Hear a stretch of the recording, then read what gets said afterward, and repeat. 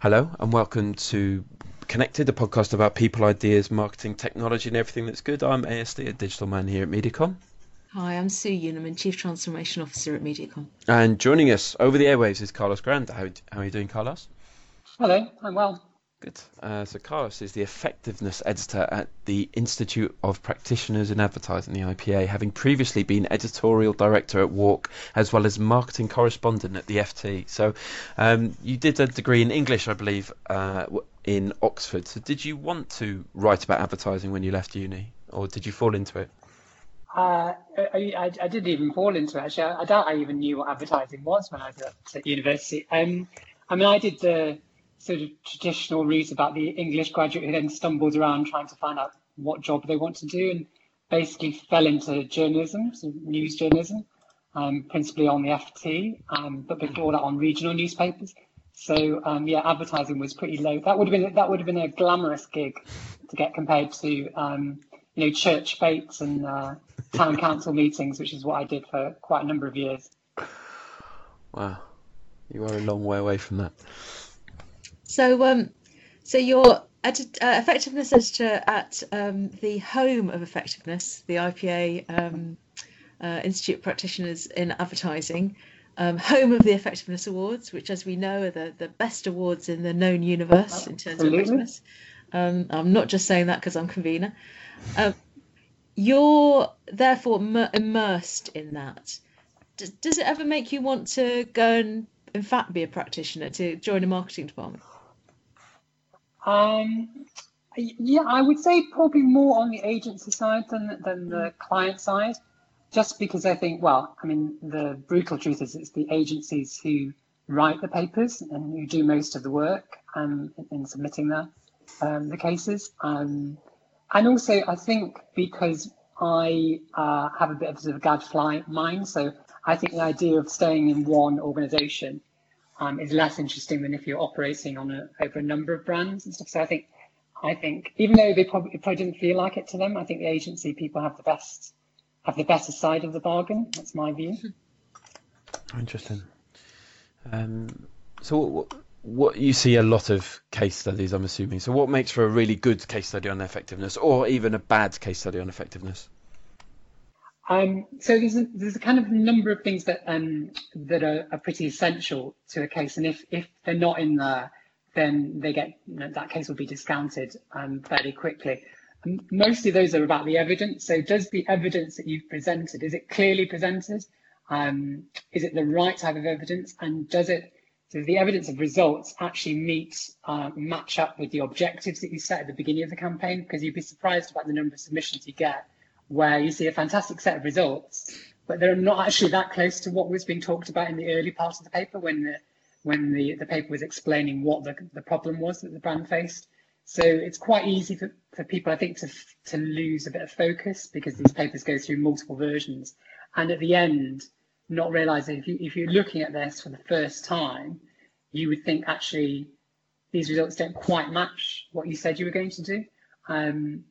So I think those are the essential things. And actually, if you don't have those, then you're pretty quickly discounted. Though very few submissions, I would say, do get discounted quickly. Most of them are really eligible for the shortlist, quite close to it. I mean, they only don't make the shortlist for very fine points. I think the really good cases are the ones that have taken a lot of time to discount potential other explanations about what could have happened. Yeah. Because I don't know what you find, Sue, but I think in the judging sessions, it's quite often the case that people will quickly pipe up, but they spent a lot, they increased their media spend here and they haven't explained that. Or, one of their main competitors had a big disaster and that's not explained, or they were recovering from a low base before the case started, so it looks as if they've done fantastically well, but actually they're only back to where they were 5 years ago. And preempting those questions is really important. And it takes technique, I think. I mean, so our next question is what brands and agencies have consistently good and effective work. But I think, as well as answering that question, is it a problem that the technique of writing them is confined to a few brands and agencies, if that's true, because it could be that there is effective work out there that isn't making it as part of the kind of contribution to the overall data bank. Yeah, you can definitely see, I think the agencies that do particularly well are the ones who've been doing it for a long time, enter multiple papers, and the papers have certain similar traits. I mean, there's styles, don't they? There's definitely a style. You could pick them out.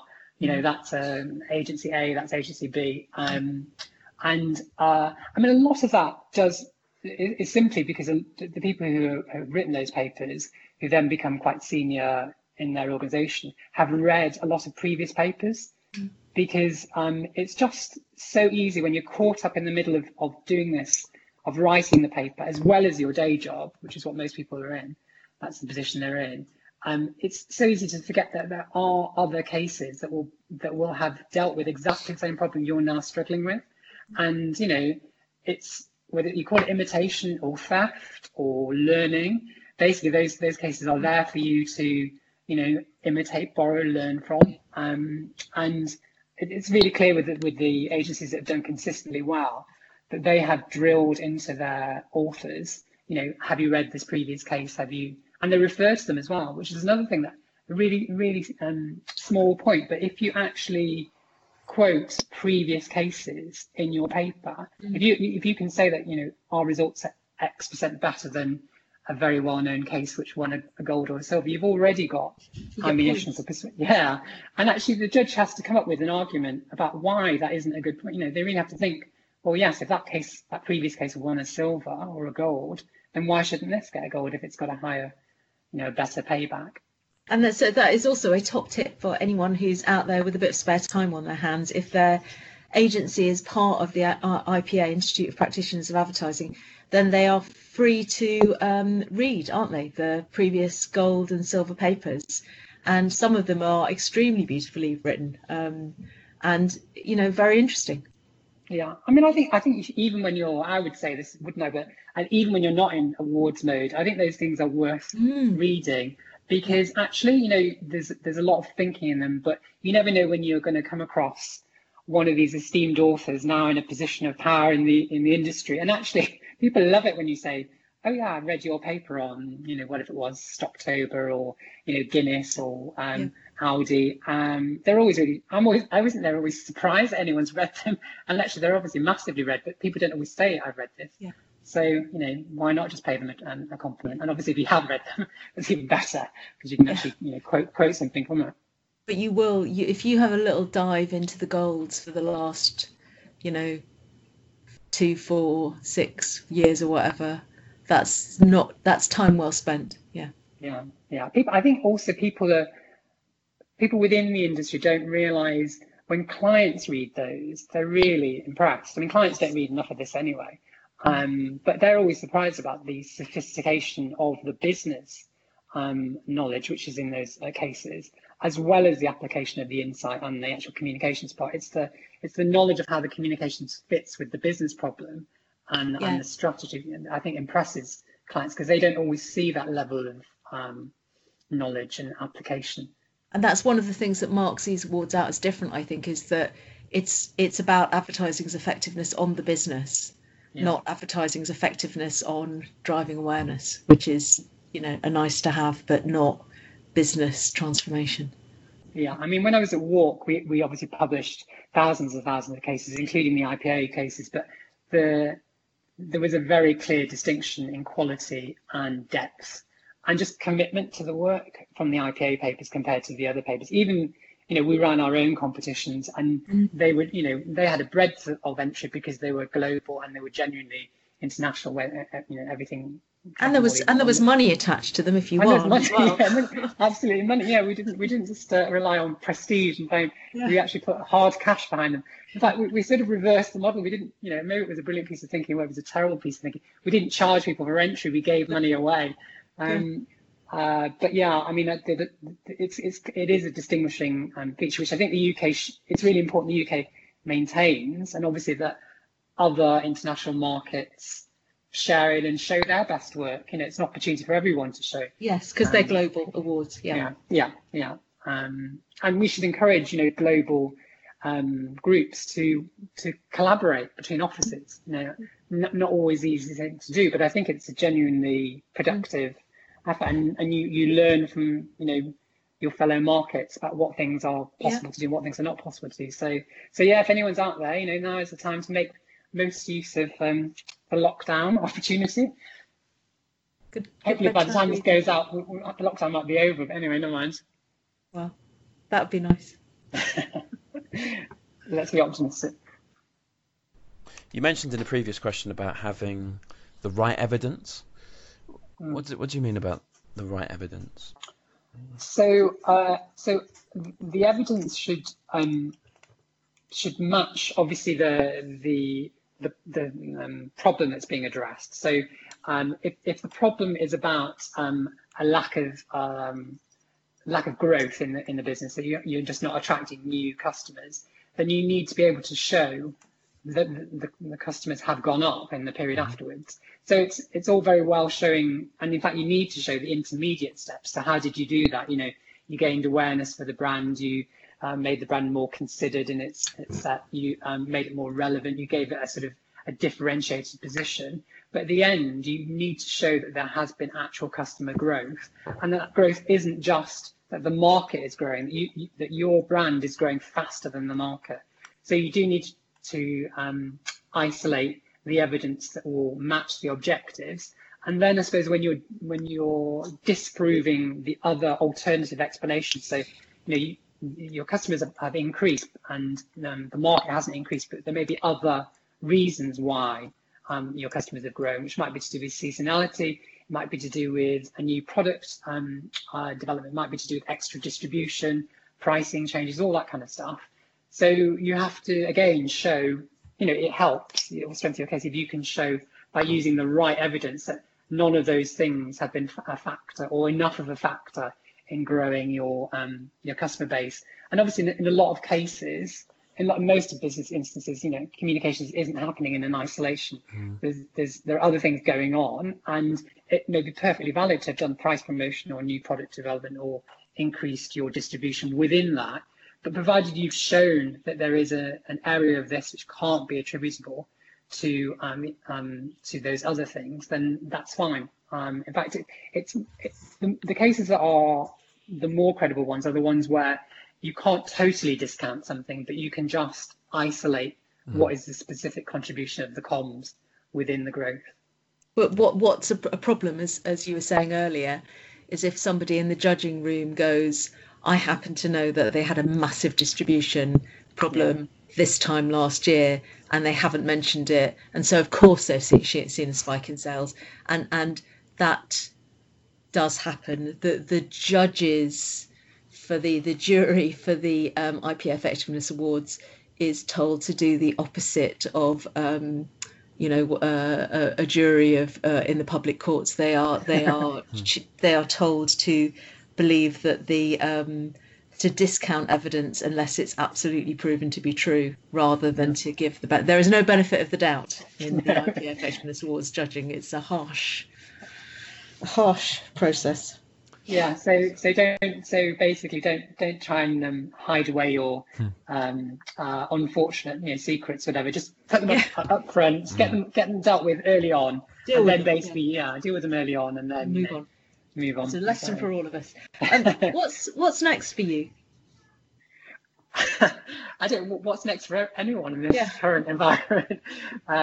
We're talking. One of the things we're doing actually now, it's sort of connected to the IPA, but it's only in a secondary role. Is we're involved in a conference which is to do with creativity and technology, and the theme is the next 10 years. And we were sat there thinking, is it really possible to do a conference on the next 10 years? The next 10 weeks. I'm a freelance, so and I'm self-employed, so the next thing could be tomorrow or the next week or next month. But I think as long as you're just open to if what you're doing currently ends next week, then you just have to take your skill set and go and apply it somewhere else. And I mean, one of the good things about being a newspaper or ex-newspaper journalist is that you would go into the newspaper every day not knowing what you were going to do that day. And whatever you did that day would be you would, be completely different the following day most times. I mean, obviously you had running stories, but you did have that mindset, which is I have no idea what stories I'm going to be working on today, who I'm going to be interviewing, what I'm going to be writing, what kind of tone of voice I need to adapt. Is it a feature? Is it a news piece? Is it a personal piece, etc. So that's fine. You have to be comfortable with that, and that's a good thing. Given that newspaper journalists, I think, have had to, rearrange their careers. That's a good skill set to have, actually. Yeah, probably useful for all of us. Do you miss the newspaper days at all? I only miss it when there's a really big running story, like as in now, or when Brexit was at its height, or when the euro was crashing. Because actually, there's a sort of, I'm sure it's still true now from the people I talk to, my former colleagues. There's a kind of adrenaline and momentum in a newsroom when there's a really big running story that everybody feels they're right at the centre of. And when I was at the FT, we had the September the 11th attacks and the sort of global slump after that, and the beginning of the global financial crisis. And when you feel when you feel you're right at the centre of a news story, and what you write will move markets and affect decisions, that's quite an exciting place to be. And it's exhausting as well, because if it goes on for weeks, months, years, everybody gets bored with the story, and everyone forgets that not everybody has read every single piece of copy you've written on this. So you have to summarize and clarify every single time, and assume that someone's coming to this right from the beginning, which is really tedious, and you forget what you've already told. So there's that. But there's when you're at the heart of a really big story, but that doesn't happen all the time. So actually, I don't regret it most of the time. It's just when there's a really big story, and I think, gosh, that would be exciting to be involved in that. That would be fun. I mean, that's another really useful skill set, isn't it, from those days? This ability to simplify. Because you must come across. I have to say, Carlos has edited pieces that I've written and is a very good editor, but you must come across experts who find it almost impossible to simplify what they're thinking and saying. And it's funny because I've gone from being a sort of generalist reporter to being a specialist reporter, and then having a bit more specialist knowledge. Now even I find that I have to generalize more, and I get told not to assume that, which is totally right. I think the more expert you are, I think must be really difficult to remember that people haven't. I mean, Les Binet and Peter Field, they have to kind of remember that people have just not read or cannot recite everything that they've written. But that's part of it, isn't it? It's part of it to understand how little people really care.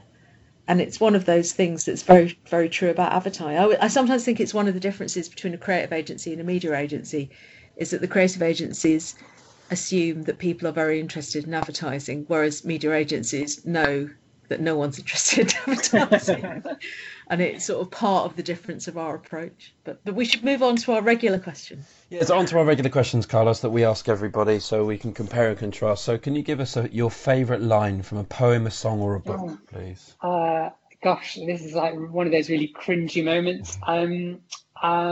So I do have a favourite line. It's from Elizabeth Bishop poem, which is called At the Fish Houses. And I'm always terrible at misquoting, so I'll have to read from it because otherwise I'll get it wrong. Basically, in the poem, it's set in New England, and it's a scene by the sea, and there are fishermen sort of mending their nets and doing various sort of nautical things. There's an encounter with a seal, who she sort of interacts with, and then she starts to think about the water and the quality of the water, and she says, how it would be cold and sort of briny. And the line is, it's like what we imagine knowledge to be: dark, salt, clear, moving, utterly free, drawn from the hard, cold mouth of the world. And the reason why I like that is the drawn from the hard, cold mouth of the world. I mean, one of the definitions of journalism is that what's real journalism is when you print something that people don't want to read in, that someone doesn't want to be read in the paper. So it has to be drawn out. And that's what I think about most sort of knowledge. It's not really there to be, it's not there on the surface. You have to actually go and find it, and you have to go and dig it out and then assimilate it and draw out the insight from it. And certainly the case in journalism, and I think it's probably true from effectiveness stuff as well. So, and I love Elizabeth Bishop.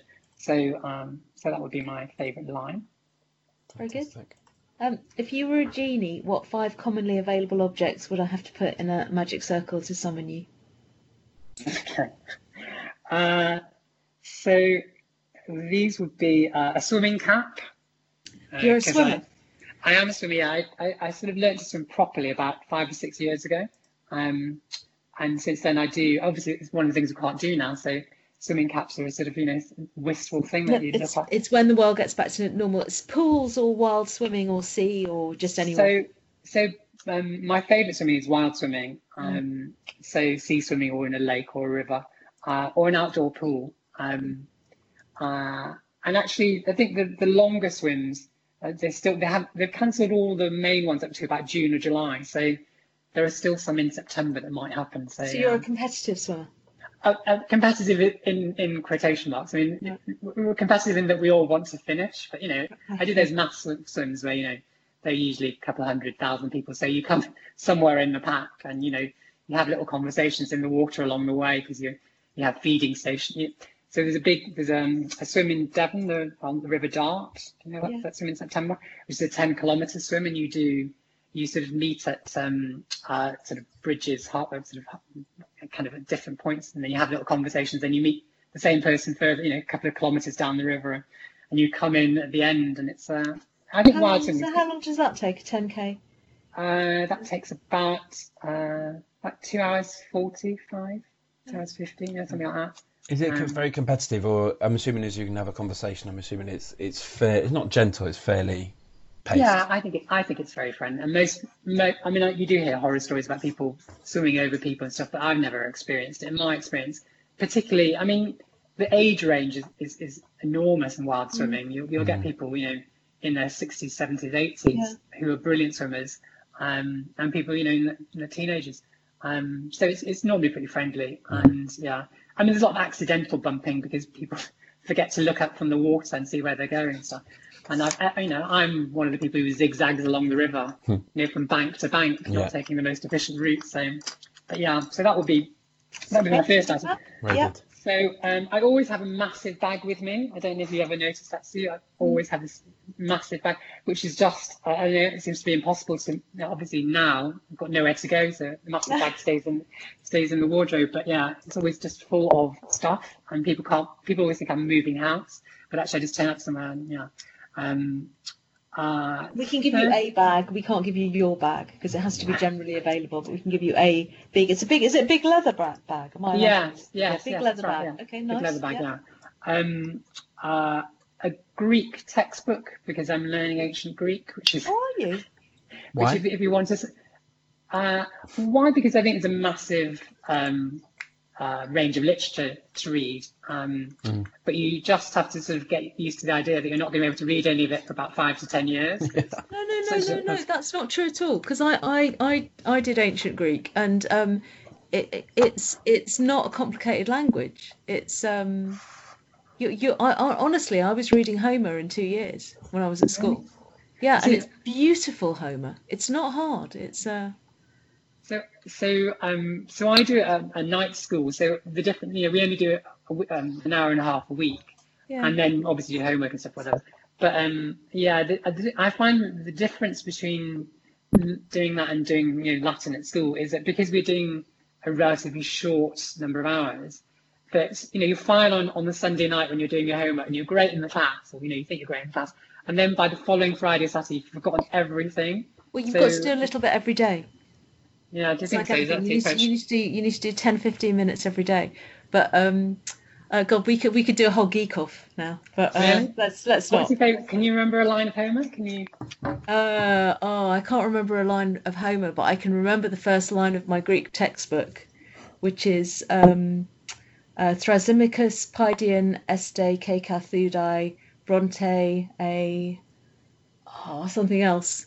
which is Thrasymachus is a boy and asleep. There is thunder and lightning, and then he goes off and meets his meets a spirit guide, I think, who takes him to visit the gods.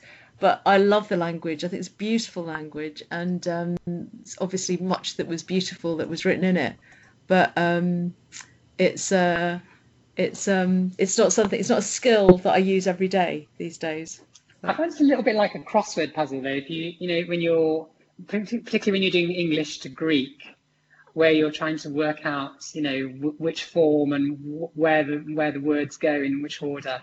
It's quite a nice sort of mental exercise, but yeah. The grammar is comforting. Also, I had both my I had two Greek and Latin teachers. They did both, and they were both very northern. So if I speak it at all, I speak it with a slight Yorkshire. Excellent. So apologies for that. It's not very authentic. Yeah. Anyway, right. So that's three things, I think. Three things. Yeah. Saffron, because I suppose I'm quite a foodie, and I learned my families are all foodie people. They either worked in the food industry or they're obsessed with food, and it's the one thing everyone has an opinion on in my family all the time. And now, because we all eat slightly different things, like saffron would be one thing that we'd all have in common. And also because it's rare and valuable. So if you're going to give me something that I would actually value. So that would be great. I say is that it might be the least commonly available, most common thing that we can have in the food world, right? Yeah. And the fifth thing would be stamps, because I never have stamps, and I find the world divides into the people who are carrying stamps in their purse/wallet and the people who aren't. So I don't know about is that so. I'm guessing you might. Yes, I guess you might. Andrew, I don't know. My husband never has stamps. I carry stamps. Yeah. But mainly because my wife thinks it's attractive for me to keep stamps. That's the only reason why. That's how it. you wooed her. Yeah. My stamps. Put my stamp down. That's a tip for any budding Romeos out there. Yeah, you should put it on your people should put it on their Tinder profile, shouldn't they? People should be a stamp collector. You can rely on me for a stamp. So we're all locked down. We're all in our house. So what three things in your house are giving you comfort? So we're assuming that living things like family and pets give you comfort. So not them, but actual things. We talked off air about something that you've done to your books. That could be it, or give us things that are giving you comfort. So it is in my flat, but I use it mostly outside. Which is first thing is my Bose headphones, because I don't know if anyone runs or cycles and stuff, but I've gone through endless pairs of headphones, types of headphones that don't stay in your ear when you're running. And I have to say the Bose ones, even though they are ludicrously expensive for such a small thing, they do have, I think it's a 1 year or 2 year guarantee or something. In terms of if you change your mind, I think in the first year you can take them back, and they have never fallen out. Whereas I used to spend all my time running around Hyde Park at lunchtime, just picking up my AirPods or whatever the other. It's just embarrassing, So yeah, those are real first world problem, isn't it? I've lost my. Honestly, it's quite handy now, because I don't know what you're finding if you do the daily walk or daily exercise outside. That there's quite a lot of people are always a bit if you're running. There's a whole thing about the pedestrians and the cyclists and the runners, and people are quite aggressive. Yeah, so it's good to be listening to something to make you feel a bit more relaxed. Second thing would be my Bialetti, the stove pot and espresso pot, because I think like most people, most coffee drinkers, I'm probably drinking more coffee than ever, which is not a good thing, but at least if you do it on a Bialetti, that's going to taste good. And the third thing would be my Magimix, because it was given to me as my leaving present at the FT. And I think a tip here is that never leave your leaving presents to chance. You must always drop hints to your colleagues about what you want. Yeah. God, that's so true. I mean, I haven't left here for ages, but in my previous leaving experiences, I had a hideous gifting. What did you get? The first place I left. They bought me, and they with the best possible intentions. I'd gone to work on fragrances, Lulu Prestige and Collections, L'Oreal Prestige and Collections, and bless them, they bought me the perfumes that I was going to go and work on at the new agency, which obviously, as you know, is not something that you're short of when you're working on a perfume brand. and also some ghastly earrings as well. But the second time, I didn't just drop hints; I specified. Yeah. Yeah. I think you have to be really good with who you specify to as well. Yes. They're in the present buying group, whatever. So yeah, no, I would definitely not leave that to chance. So those would be my. Very good. Very good. Sue, can I ask you what 3 things are giving you comfort? Because you haven't had a chance to answer, and I think people are interested. Oh, at home. Yeah. Sorry for hijacking it, Carla. For throwing that at me. Yeah. What's well, let's both do it, and we can alternate. In fact, why don't you go first, Andrew? Because I can think. Oh, while you're you're throwing it back answering. in my face. Okay, so assuming my children aren't allowed, I've got this book which is right next to me, so I don't get much time because I'm working early. And so one of them would be my houseplants, right? But what I've started to do to relax is to draw the houseplant and then write down like the Latin name. You can't really read it. The Latin name, how you care for it, what soil it works with, how to water it, what light it needs, and everything like that, and how to repot it. So I'm doing that. Like I keep on doing that, and that it's given me great comfort. Great comfort. I mean, I am delighted to have an outside. So being able to sit outside is giving me kind of enormous comfort, and I always appreciated it anyway, but I think to be even more grateful at the moment. Yeah, fine. So when I was in uni, I collected a lot of football kits, and I refound the bag, and honestly I've got about 50 football kits, so every day I'm wearing, and I haven't worn them really, so I'm wearing one a day until this is over. You'll have to tell me which kit you're wearing today. So this is a 1998-1999 Tottenham Pony purple away kit. It's quite an ugly kit, but it's a bit of an urban legend amongst Spurs fans, and it feels like I'm wearing a plastic bag, so it stinks within minutes of you putting it on. I can't go to the gym. Oh wow! But look what I bought. Wow. Why did you buy those in the lockdown? Because weights equipment is scarce, hard to buy, isn't it? I went early. Yeah, early adopter. I got them very early, so I have I have a green, a pink, and I think the heaviest ones are just grey, which I suppose is appropriate for because the heaviest ones, which I don't use, they're the serious ones. That's exactly what my wife would say. I would do mine by the weights, and Emma would do them by the colours. Yeah. You know? And do you do your own routine, or do you do one of these random YouTube? Yeah, I'm off Amazon. So, in fact, to be honest, I found it's quite an old routine, but it's very good. It's a really good routine. It's getting me quite fit, but it's two sort of impossibly glamorous American women on a beach, and so in my mind, I go to the beach now for my workout, which is excuse me, everybody, just silence for half an hour. I'm going to work out at the beach with my new friends. I'm not finding much luck with the YouTube because there's so many different workout routines and people, PTs and whatever, doing their routines, and I find that you get about 5 minutes to what seems like a promising routine, and then they start with the kind of grunts and the sort of punching and the kind of the whoops and the sort of encouragement, and I can't deal with any of that. So my favourite routine is the one, I think he's called Fraser Nelson, and he literally says nothing. He never says it, and I'm not even sure if he can. I'm sure he can speak, but he's never said anything, and it's blissful. It's just like 10 minutes, and there's no false encouragement, and you can put some of the music on and just do it. So yeah, I'd say PTs out there, zip it is my advice if you want to grow your audience. And your third thing, Andrew?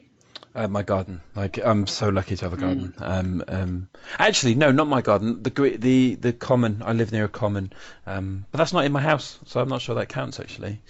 But I'll say my garden then, just because it's outside space. I've been making in order to entertain myself, I've been making myself a soup of the day during the working week, and I'm therefore using a liquidizer. I don't think I've ever used it before. It's actually belongs to my daughter, who for making kind of healthy smoothies and things. But I've been borrowing it. And do you want to know my soup of the day today? Please, Soup of the day, I'm really mixing it up, was celeriac,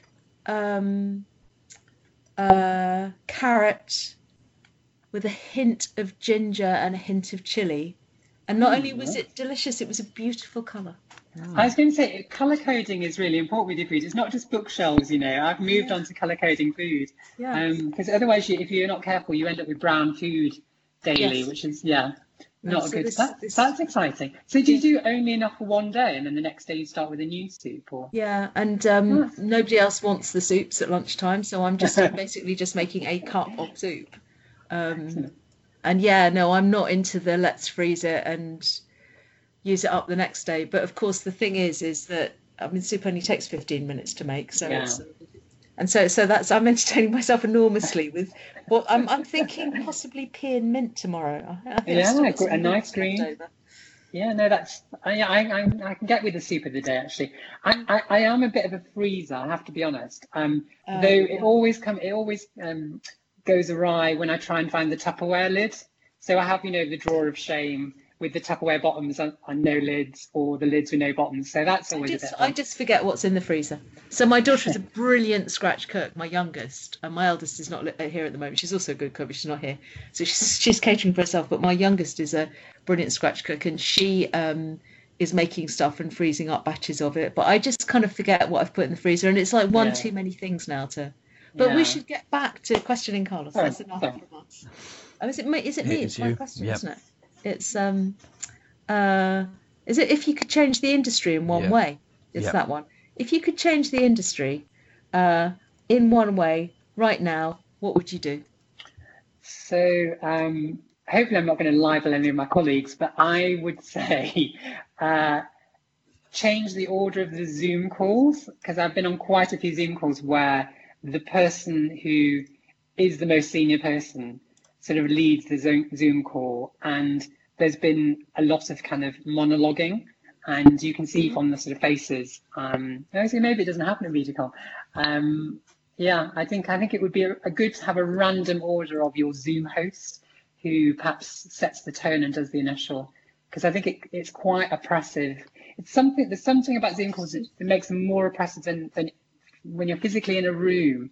You can, you know, if the meeting's not the most interesting meeting or it's going on a bit long, you can read from other people's body language about how and you can take comfort from the fact that they're not enjoying it either, or you can signal to each other, or you can, which in Zoom is very hard to do without doing something obvious like raising your hand or Or doing the thumbs down sign. We're on Teams, which is, I think, more Teams, okay. democratic. So it's because, of course, that's the thing about Zoom is that somebody is in charge, whereas that's less true of Teams. But interesting. So that's a very immediate lockdown. We should say for listeners out there, we're in lockdown week 4 at the moment. So and it. Can we just, because I don't know when this is going to go out, Andrew, but not for a couple of weeks. So can we say to our future selves, let us know. Yeah. Let us know when we can come out of here. Carlos, if we were to give you a billboard, where would you put it and what would it say? So the only thing I could think of was I would put it at Victoria Station, and it would say, if you wouldn't say it to your mum, don't tweet it. Oh, So very good. Yeah. my view is, you know, I mean, I don't do a lot of social media apart from for work, and actually it tends to be fairly polite, but whenever I'm on social media or interacting with it in a sort of personal capacity, I'm just horrified how quickly something that's very positive can descend into name slanging. And I just think these people would never do it if it was in a physical context, or if their parents knew, or someone they loved knew that they were doing it. So, you know, if it could make someone think and pause, just not say what they're going to say, then that would be useful, I think. Very good. Now, Carlos, there is a question which we don't send you. It's when you can't prepare for it. It's from the Proust questionnaire, which has its origins in a parlour game, which was popularised but not devised by Marcel Proust, who believed that in answering these questions, an individual reveals his or her true nature. So, if you could give me a number between 1 and 30, please, I will give you a question if you could answer it to finish us off. Okay, 16. Question 16 is: which talent would you most like to have? The ability to dance. Oh. So one of the things I've been doing in the lockdown is attempting to do the English National Ballet class that the head of English National Ballet does from her kitchen, and it is horrendously difficult. And it starts off very simple, and you think, okay, I can cope with it. and literally within a few minutes, you're sort of sliding along the carpet, in the sofa, you clash with the furniture, and it's incredibly joyous, even though it's only in her kitchen. But it's just really enviable, the ability to do that, and with such grace and control. And they obviously love what they do, and I feel really badly for them at the moment, because the fate of performers and dancers is it's among the worst. They just have no work, and they're not bad, they're not well paid to start off with, and it's a very brief career. So yeah, I would really love to be able to dance. Lovely note to end on. It is. Carlos, thank you for, I think, the most highbrow podcast we've ever had. Yes. Oh no, oh God, really? Oh dear, Sue's corner. Okay, well, I hope that's all right. That was fabulous. Thank you so much for your time. Thank you.